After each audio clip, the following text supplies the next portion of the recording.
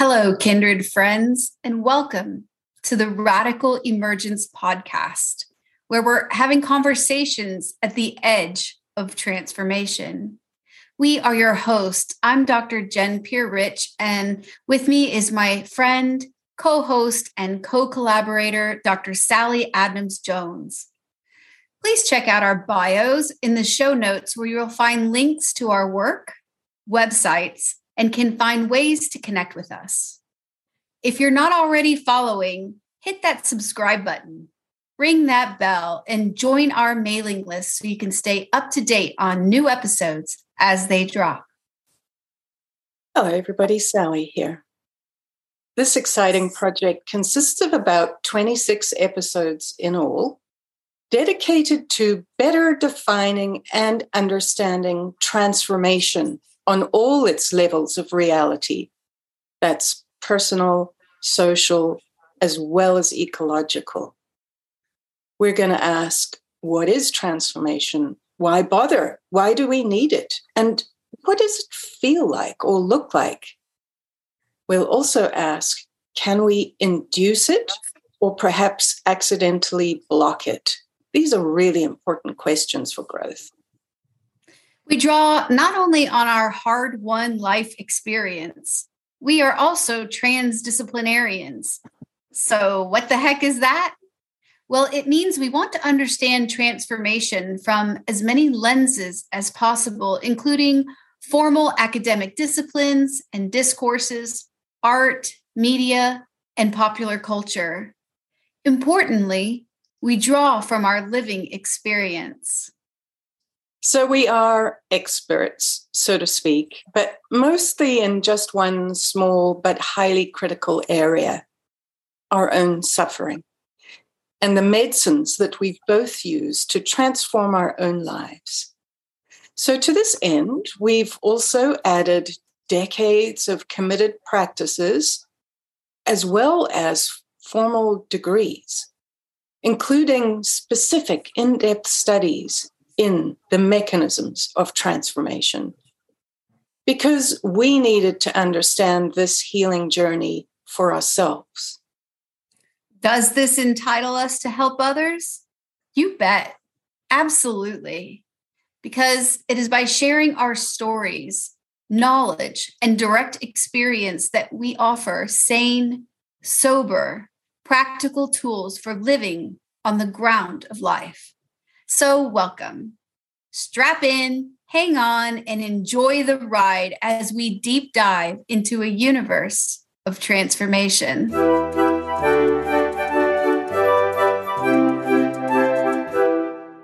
Hello, everybody, and welcome back. I cannot believe this is episode 6 already. We've only got 20 more to go. Jen and I are already devastated that we're a quarter of the way through because we are in our favorite topic of all time. So let's dive in again and broaden this topic. Let me just briefly say, we started with the big picture, the phenomenology of transformation. Then we narrowed that down from evolution and how constant change is the context. We narrowed it down to identity, because in the human, that's what transforms. And we looked at the fractal and iterative nature of the identity, which is fluid and constantly transforming, which is very different to how most people imagine we are, which is solid and fixed. So catch up on those episodes if this sounds large for you, because each show that we do, we expand and narrow the focus. And now we're coming into the human experience.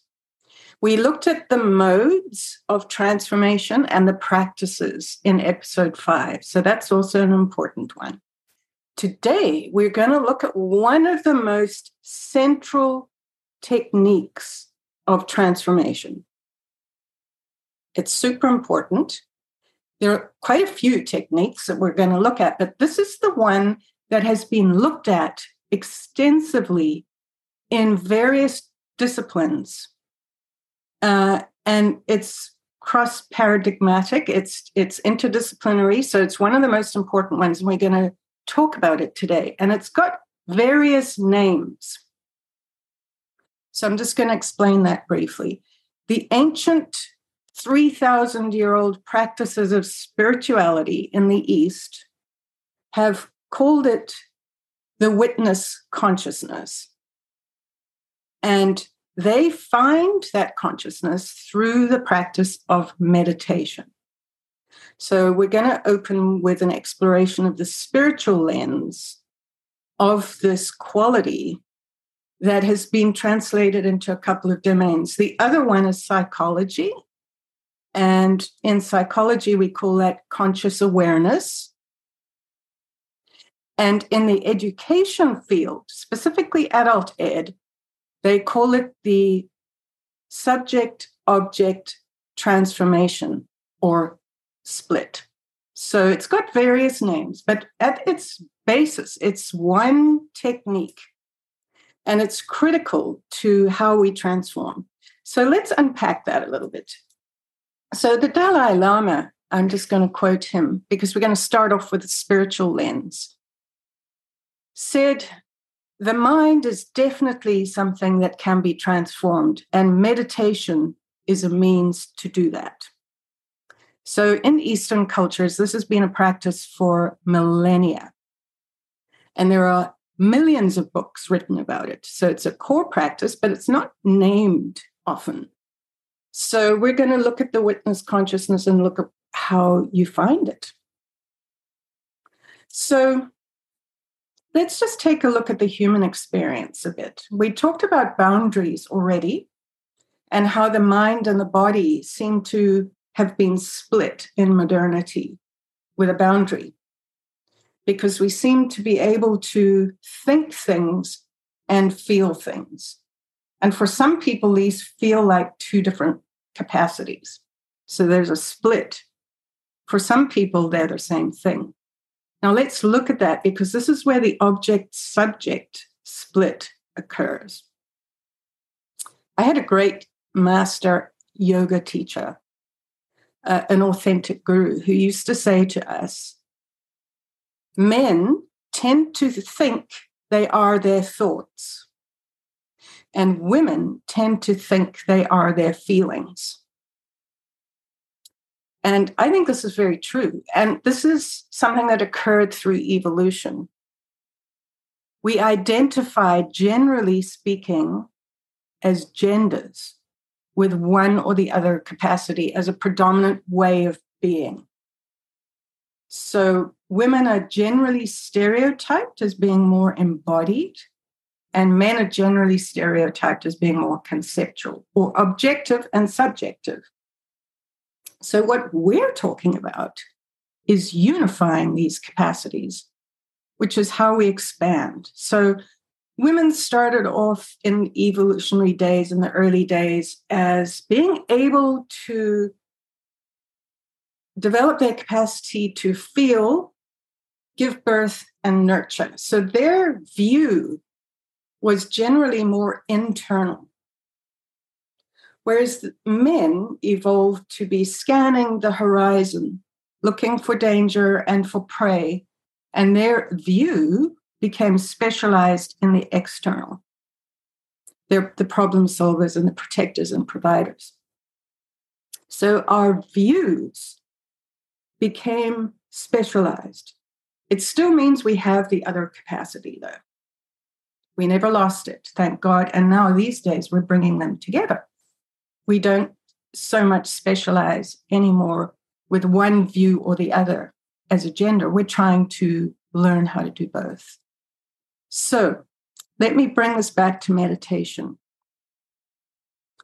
When we learn to meditate, we begin to turn the view inwards. So for men, this is a whole new experience, generally speaking. Women are pretty comfortable there. Not all women, that's for sure. But the view is turned inwards. So the gaze for men has to shift from the external world, the world of thoughts and problem solving, to what is going on inside, turning it to the subjective. Then you're observing both feelings and thoughts. all that entanglement and enmeshment going on. We're identified with our latest feeling, or we're identified with our latest thoughts. Meditation means you step back from all that noise and you begin to witness both. So the object and the subject of the view or the experience begins to become an object itself. So we're no longer enmeshed in the busy noise of thoughts and feelings.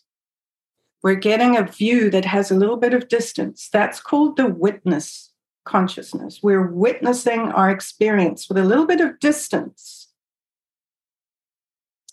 So we've turned thoughts and feelings into an object that we can begin to observe. Once we can do that, we can begin to manage those very complex waves of phenomena. And we can get that spaciousness where we can begin to disidentify with them. So this is the crux of the meditative capacity. Are we identified with our feelings and thoughts, or are we identified with that self-reflective awareness that begins to observe those as a temporary phenomenon? It's just a temporary phenomenon. But when we're enmeshed, we begin to think that's our identity.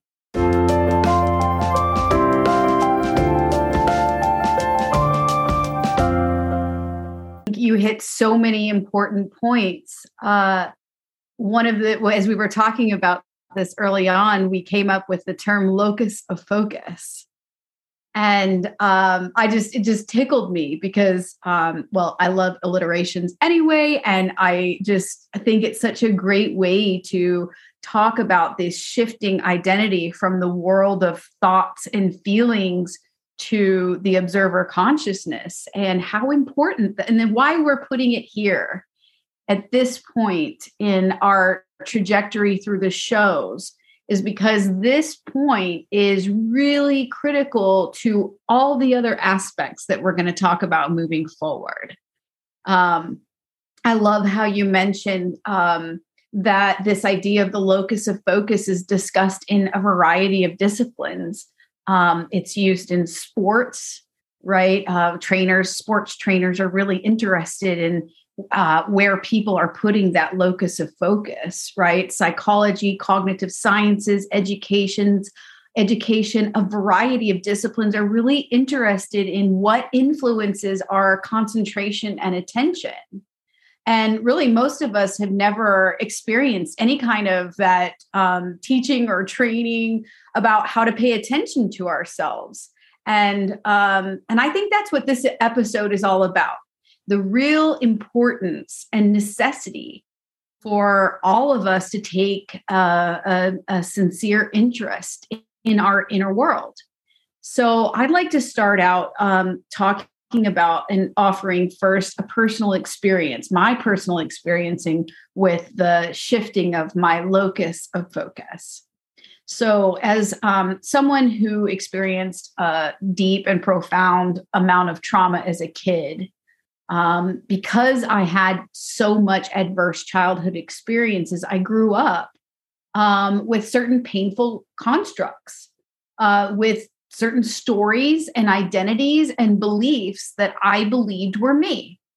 So essentially, when I had a thought, I dealt with a lot of intrusive thinking in my life. When I had a thought and it said, the thought was, oh, Jen, you're stupid. Well, I really believed that thought. And it was like having this internal critic all the time that was giving me a sense of identity out of all of this painful narrative that I was carrying. And I suffered really intensely in my own mind because of that. So it's really difficult to live a life that is beholden to every single thought as real and true. And that's how most of us live. And that's how I lived for most of my life until I was in my late 30s. And as I've mentioned on the podcast before, I had a spiritual breakdown that led to a breakthrough. And that was now over 10 years ago, over a decade ago. I had a dark night of the soul. I was on the verge of suicide. And, looking back at it, it wasn't that I wanted to die, but I was aware that something inside of me was dying, and something was dying. What happened was I experienced a dying of who I thought I was, and a rebirth of myself as I am, experiencing myself as I am for the first time, like a baby, like a newborn baby. It was over the course of the summer in my backyard. And I really lost touch with the ordinary reality that I had experienced up until then. And as Sally mentioned in the beginning, it was through a really deep meditative state where I was communicating with nature. The trees in my backyard became my teachers, and the trees and nature taught me how to be present with myself. They were teaching me by communicating through the feedback loops that we are connected to. When we talk about ourselves as fields of transformation, right? There are feedback loops in that field. And so the trees were teaching me about the actuality of being myself. If you want to know who you are in stillness, ask a tree and they will tell you. Trees are amazing teachers about our true nature. And as I had this experience, I had just enough exposure to the concept of what's called self-inquiry through the teachings of Eckhart Tolle and his book, The Power of Now. It just come out.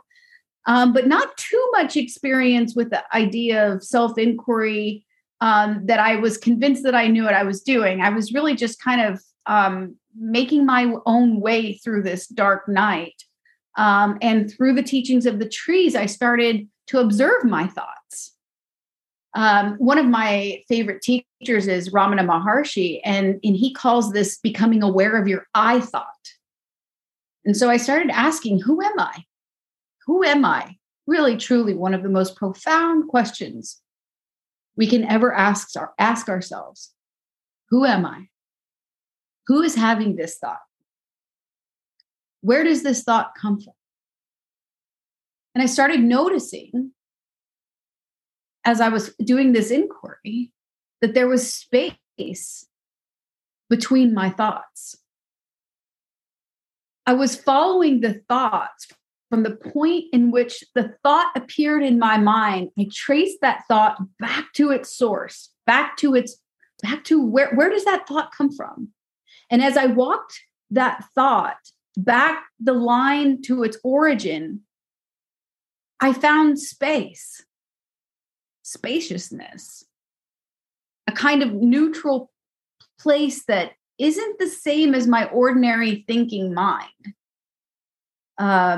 And this is what the practice of meditation or yoga is pointing us to, is this spaciousness.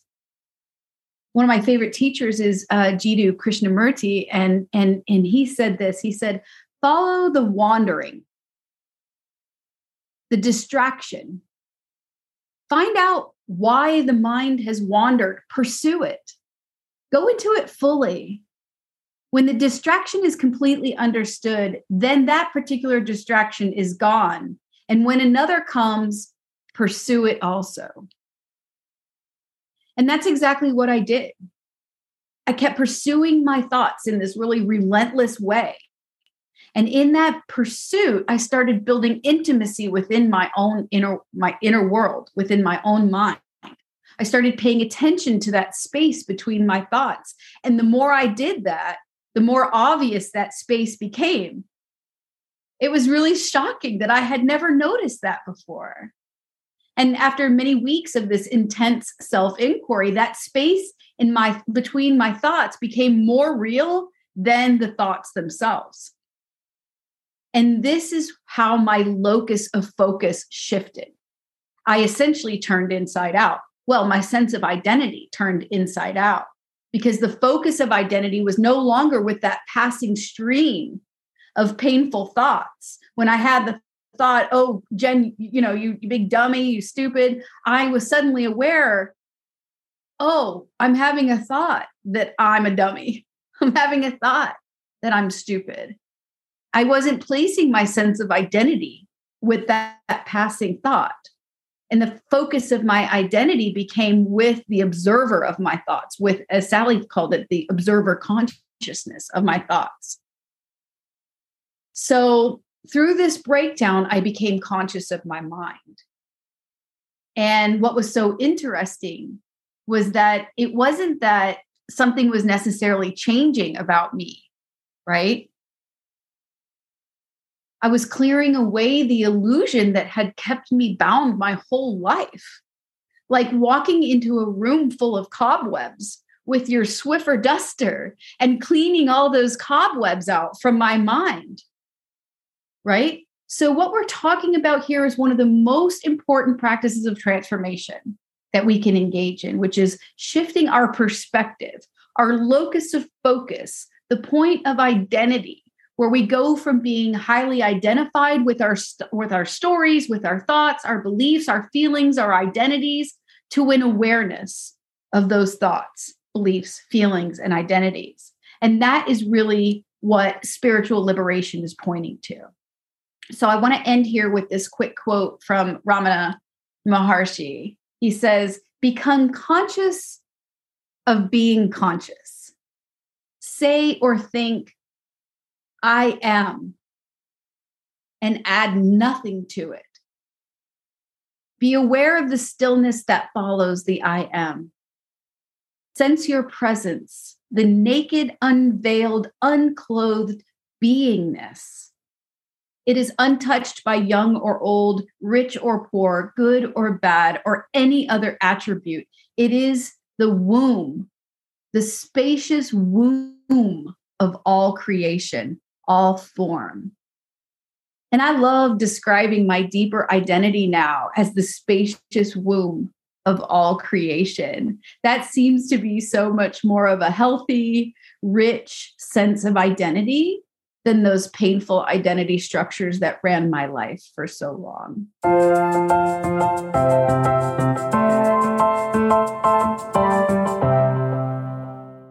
This is really the basis of all wisdom and maturity and responsibility. So I love how you said the identity shifts from being identified with what is seen to the seer, or awareness of awareness. It's a massive shift, and your life is never the same once you find that expansive consciousness. And I also love how you described that not having that yet leads to suffering. That is the central teaching of the great scriptures from the East, that suffering is from misidentification with our thoughts and feelings. So this is why we call it the core mechanism of transformation. There are lots, but this is the one that people have been talking about for millennia. So I feel quite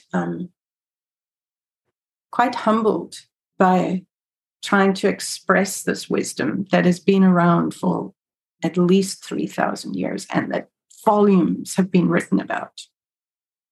But it literally changed my life. And so we've looked at this now through the spiritual lens, which was to call this a witness consciousness. And as I said, in adult education, someone like Robert Keegan took this teaching, and he specifically emphasized the subject-object split within us. That is pretty much how we create duality for ourselves. And when that split is no longer there, we can enter what we would call non-duality. This is why it's so important. And someone like Ken Wilber, a great contemporary philosopher, reminded us again of these ancient teachings, and he called it boundarylessness. That is non-duality, that the subject and object are no longer split. So what does that mean? And where does that reside in ourselves? And I'm going to now refer to somebody whose books have just entered the marketplace and is really important to our understanding of this, Ian McGilchrist. He's a psychiatrist, who has focused on research in the field of the brain, the neurology of this. So duality is really a product of our binary brain. And what does that mean? We do know, and he's emphasized this, Dr. McGilchrist, that we have two hemispheres in the brain. One specialized, just as the gender is specialized over evolution, the brain itself has specialized in its two hemispheres. And this has taken 14 billion years to occur. The left side of the brain, the locus of focus, is on convergent thinking. Let's find one solution for this problem. We have predators out there and we have problems to solve. We need to keep the tribe safe. Let's problem solve. Let's get one answer for this problem and do it. It's a doing side of the brain. So it cuts reality into little parts and it focuses on the little parts and fixes them. It's the most beautiful aspect of what I would call our yang nature. And the masculine tends to specialize in that. Thank goodness, because that's how we've survived. Thank you for that. I just want to say, men are going through a hard time right now, but thank God for men. So women obviously also do this. I'm not talking about genders, but the yin and the yang. And we've tended to specialize, the locus of focus due to evolutionary pressure. So the right side of the brain, which is more yin, tends to look at the big picture. It's not so boundaried. It's more intuitive. It's more imaginative, and it's more embodied. So it tends to have an internal focus as opposed to the external focus. So this is the most beautiful aspect of humanity, that we get to have a binary focus, objective, subjective. Some of the most balanced, healthy people do both. When this goes wrong, it can go wrong. We can become hyper-objective, which is really the pressure for modernity has made us that we just look at life and use it as opposed to feel life and nurture it. So hyper-objectivity or hyper-yang is very problematic on the planet right now.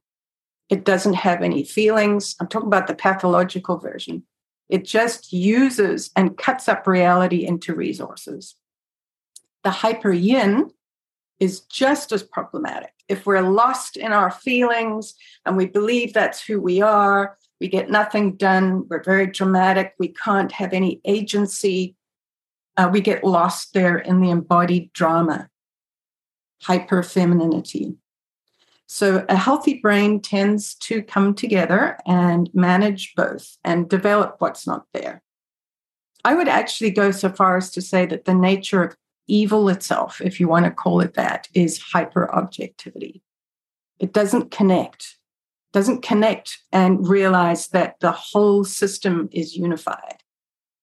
And hyper-unity is also problematic. So getting a balanced brain is pretty much the message of Ian McGilchrist. And thank goodness for him. We've known this intuitively forever, but he actually did the research.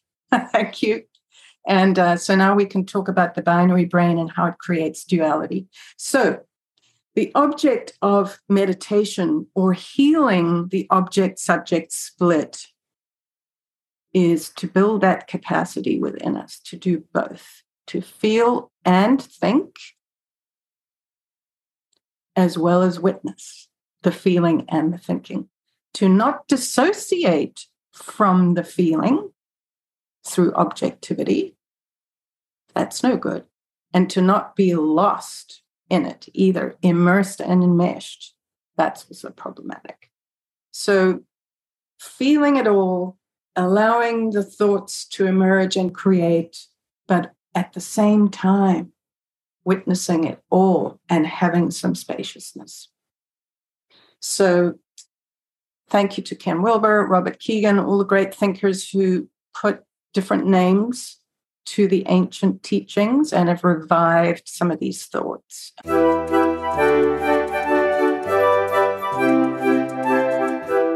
I think this is why, having that inner intimacy is so critical. Because without that, how can we moderate these, splits that we're living with, that we've inherited, and an evolutionary inheritance? How do we manage that? And I think that that's the beauty and exciting point we're at in our evolution as a species, is this capacity to have conscious awareness of our minds and develop that intimacy, and then beyond that, learn to play and enjoy our minds and our identities. So thank you for that. So Ramana Maharshi said that realization is not an acquisition of anything, nor is it a new faculty. It is the removal of all camouflage. And I love that. So the camouflage is the world of things and people, places, identities, beliefs. What Ramana is pointing to is that we can have this shift of locus of focus, a shift in the fundamental identity structure, and that it's not we're becoming something different, we're removing the illusion. So the self-awareness journey that we're talking about here, and being that conscious moderator of these different aspects of our inner world, isn't about becoming something different. It's about becoming more of who we already are.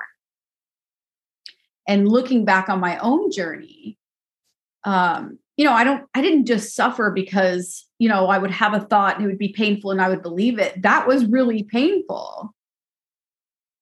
But I also suffered because something fundamental, something really deep down in me knew that something important was being denied, suppressed.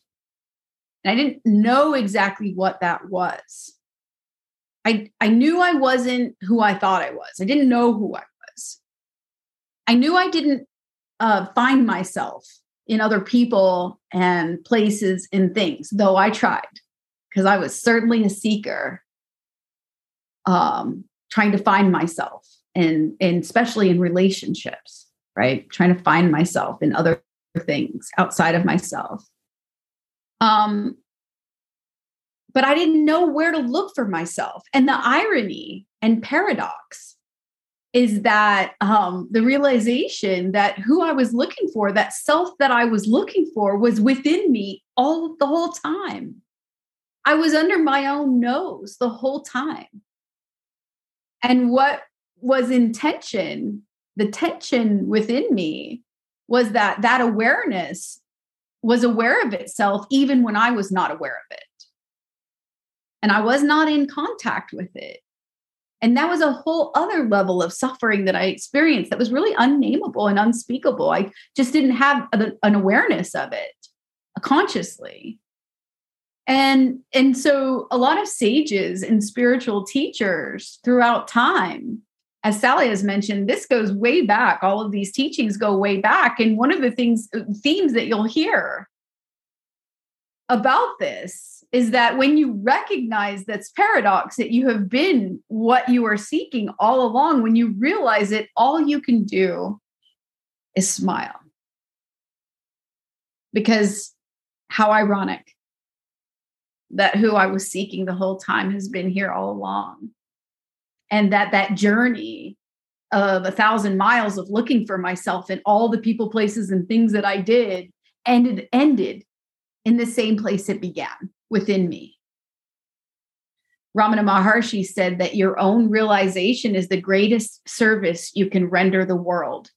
And I often wonder and think about how our world is transforming and will transform as more of us have this shift in perception and the realization of our deeper identity. And it seems like it's happening more and more. I know in my work, I'm engaging with people almost daily who are having these shifts of locus of focus. And it used to be that that spiritual realization was reserved for gurus and, wise folk. But I think that is transforming right now. And I think that's a necessary transformation at this point in our collective story, because I believe that our future on this planet really depends on our ability to come into conscious relationship with ourselves on the inside, building this intimacy and having an awareness of a larger identity structure than just the world of thoughts, thinking, feelings, and things. So, and I just want to touch on this before I give it back to you, Sally. It's important to point out, like Sally is talking about, I am my thoughts, thinking, and feelings. There's nothing wrong with that. But I am also the witness consciousness of that, right? I'm both at the same time. And going back to our episode on paradox, this is why we set up the podcast in this way, that I can be two divergent things at once. I'm not negating the importance of stories and identities and other forms of attachment that we have in the ordinary world. It's just that I'm aware of them. I'm conscious of them. I'm not being drugged by them and not attaching to them. And when this happens, that opens the door to an immense amount of creativity and play. Because once you realize that your true nature is both the formless, untouched, pure conscious awareness of things and the world of form, then you can start to really play and move in these dimensions of self with ease and creativity, rather than being anchored or fixed on either side. We are incredibly complex beings. Our complexity is undeniable. And so this really isn't, we can think of it as we started talking about it as a spiritual thing, but really what we're talking about is a practical tool on the ground of life, which is what we are really interested in this podcast. What are the practical tools and modes of transformation? And in this case, we're looking to instigate transformation, not always just on the meditation cushion, but actually in the everyday chaos and mud of life. We want to use our ordinary daily experiences as the opportunities to deepen into ourselves. And I'll just end with this. Jiddu Krishnamurti said, the soil in which the meditative mind can begin is the soil of everyday life. The strife, the pain, and the fleeting joy. It must begin there and bring order, and from there move endlessly. But if you are concerned only with making order, then that very order will bring about its own limitation, and the mind will be its own prisoner. In all this movement, you must somehow begin from the other end, from the other shore, and not always be concerned with this shore or how to cross the river. You must take the plunge into the water, not knowing how to swim.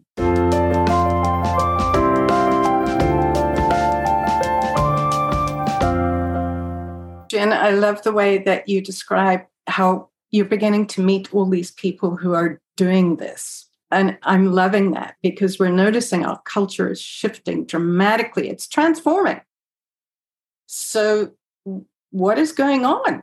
this amazing ability that's coming online at the cutting edge of evolution, which we represent, all of us together, we're changing and shifting, is this new ability to integrate opposites. So modernity, or the old ways of being, devalued the subjective. It felt to know something properly and to get truth was to desubjectify everything. But that's amazing. We developed science, and thank God for science. Nothing wrong with that. Whereas more indigenous cultures believe that to know something is to personify it. That is a deep wisdom that we lost due to modernity, but it has its own gift. So not all cultures believe in desubjectifying as the only value. We need both. So, for example, animism and shamanism, you need to get inside the spirit of a being to truly know its perspective. And we need to resurrect that capacity. So we're looking at bringing the best of all these cultures and genders together. This is the new integration. And as you said, Jen, you and I move in these communities that are really doing it, and it's fabulous. A very simple way to look at this is to notice pronouns. Are we looking at something, calling it or its, or are we using the I or we pronoun from the inside? So someone like Ken Wilber pointed out he drew this beautiful map of the 4 quadrants, which includes all the pronouns. I, it, we, and its. And if we can do that with anything, we have a multi-perspectival view of the thing. So, for example, let's just keep this simple. Look at the sciences and the arts. They've specialized. The sciences, and thank goodness for surgeons who can do this, they turn something into an object. They look at it unemotionally and they fix it. So they look at things. Artists tend to look from the inside of things. They describe and visualize the interiors, not the exteriors. So we need both of these capacities. We need culture and the arts, and we need these beautiful people who turn things into objects, subjects and objects. So people are beginning to resurrect the value of the subjective, and because artists have always been devalued, sadly, but that has been their job. And I would love to just spend this little time looking at the object-subject split through the artist's eyes, because it's so important. What happens when you make art? For example, fiction, which speaks from the inside of the person. They often use the pronoun I, and they express the interiors of people. Or nonfiction, which looks at the outside of things, studies them, analyzes them. It or its is the way you get a PhD. Got to be able to do that. So there's these 2 ways of being, 2 ways of knowing, quantitative, qualitative, both essential, and we're bringing these together now. That's the new integration of the yin and the yang. So I'd like to describe a real situation where this happened. My research happens to be specifically focused on how creativity does transform us. You know, people like Wilber and Keegan said transformation was moving the subjective to the objective. Well, my research shows the opposite is equally transformative, which is turning the objective into the subjective. And this has been ignored by great thinkers. So Jen and I, you and I want to resurrect this half of the binary that's been devalued. So my research took me to a little village in Africa. And I want to describe how this happens, where we turn the objective into the subjective and how transformative this is. I went to live in a little village to do an art therapy research where the folks were suffering from a pandemic, the HIV pandemic. There was a great suffering in the village.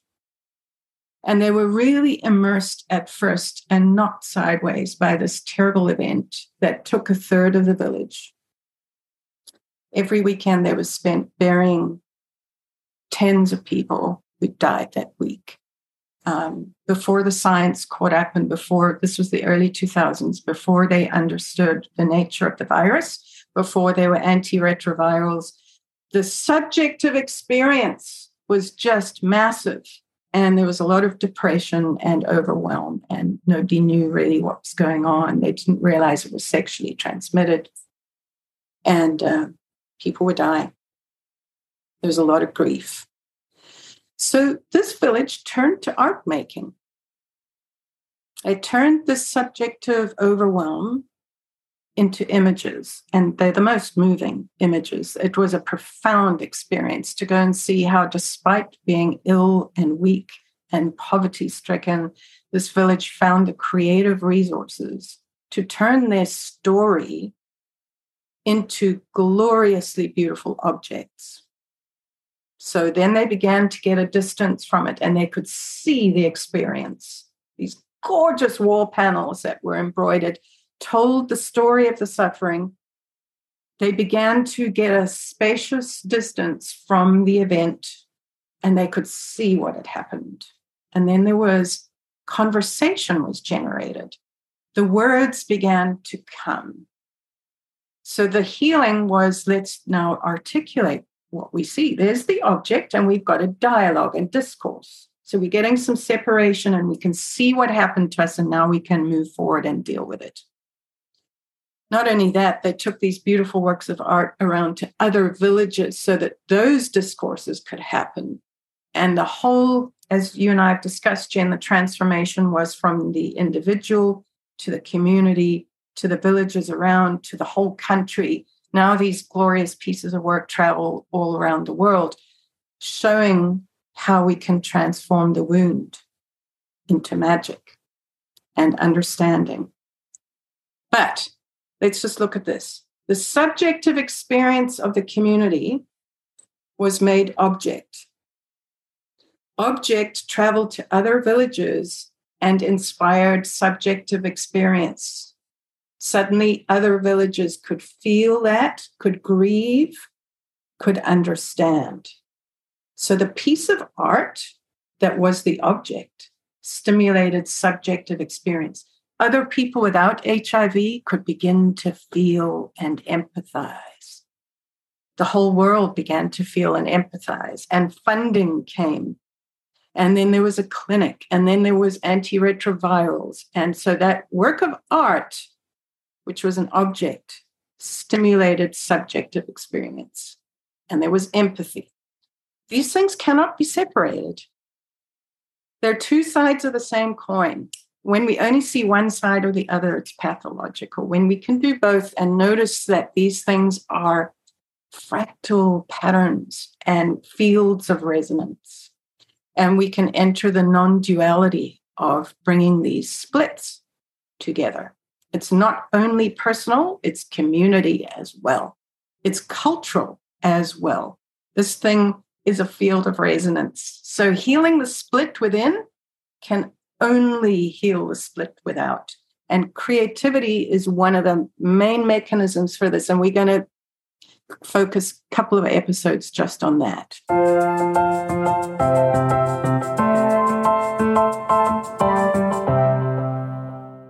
It's so important we bring this lens of culture and of that this knowledge and this phenomenon of creative transformation is not and nothing new. And the humility that we feel, just even saying this, we're humble in our awareness that we're not seeing anything that's novel.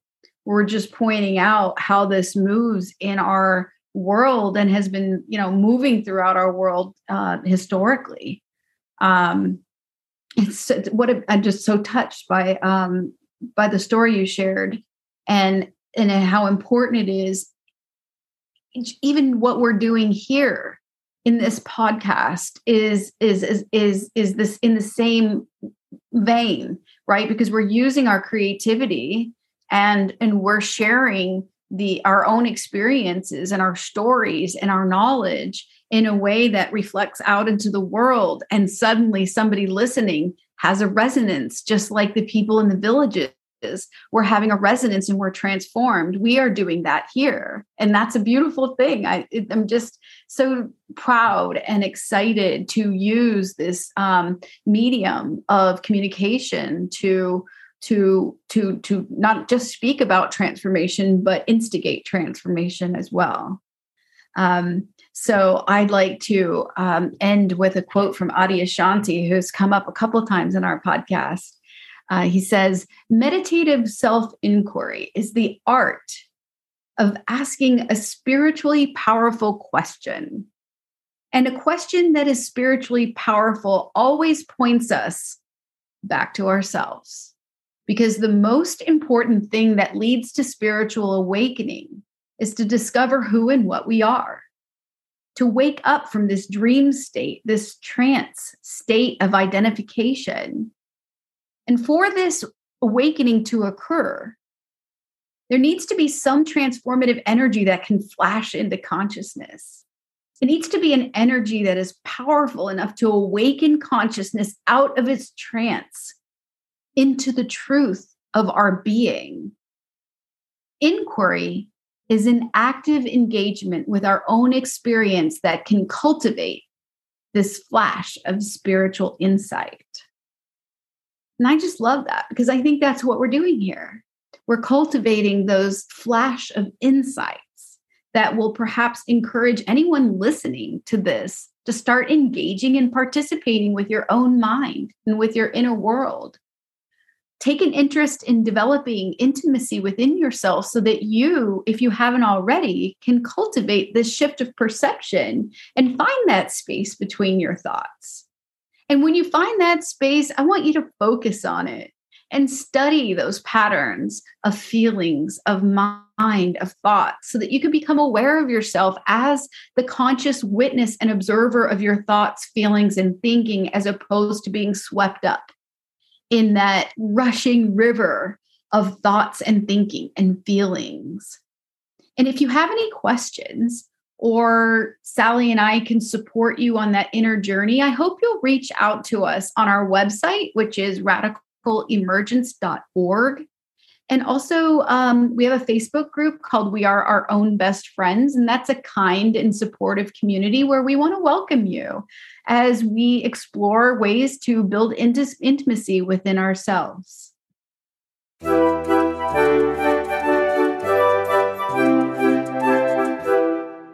Yeah, Jen, you mentioned flashes of insight. That's how things begin to shift, and they're incredible when they arrive. However, the flash of insight can become a cultivated state through the practices that we have talked about. So practicing meditation is one huge way to turn the flash of insight into a state that you can cultivate. And with enough cultivation, the state becomes a permanent structure of consciousness called a stage. And we're going to do another episode on stages. So this is amazing. Those little flashes of insight become states that you can cultivate where feelings and thoughts are witnessed. And then they become stages, permanent structures where we live in the witness conscious. So arts and sciences and self come together in this beautiful unitive consciousness that is non-duality. And so I would love to end with honoring the culture that first taught me this, which is Hinduism, the great, great culture of India that wrote so many beautiful scripts around state that becomes a stage of unity. And I'd just like to mention that in their culture, Shiva can transform into all sorts of personifications. He's the god of transformation. And in the one personification, he's Nataraja, the dancer. You've seen pictures of him in a circle, and he's dancing, holding the world up as the dancer, Nataraja. Nataraja means, well, Raja means meaning. Nata means the dancer. So this image of you achieve Shiva consciousness when the dancer and the dance merge. There's no subject-object split. With the unitative consciousness, he is the dancer of the universe that's constantly transforming. And when the dancer and the dance are no longer separate, the object-subject becomes your identity. That is unitative consciousness, non-duality. So that metaphor lives supreme for me, and I want to honor that culture right now, and all the cultures that are exploring this in their own ways, shamanism, animism, and the West that split out of that for a while to do its amazing accomplishments, and now we're rediscovering the wisdom. So everybody, I just wanted to take a minute to thank you all if you're here with us and sharing this journey. And Jen and I are so excited to be with you and share this and try to articulate the great wisdoms. What an experience that is for you and I, Jen, transformative. So next week, we're going to take this even further. We're going to look at how the subject-object works together, how we merge and emerge as a fluid dance, the Nataraja, where we can do both. We can merge and emerge the yin and the yang of identity. So until then, take great care of yourselves, and we look forward to being with you again.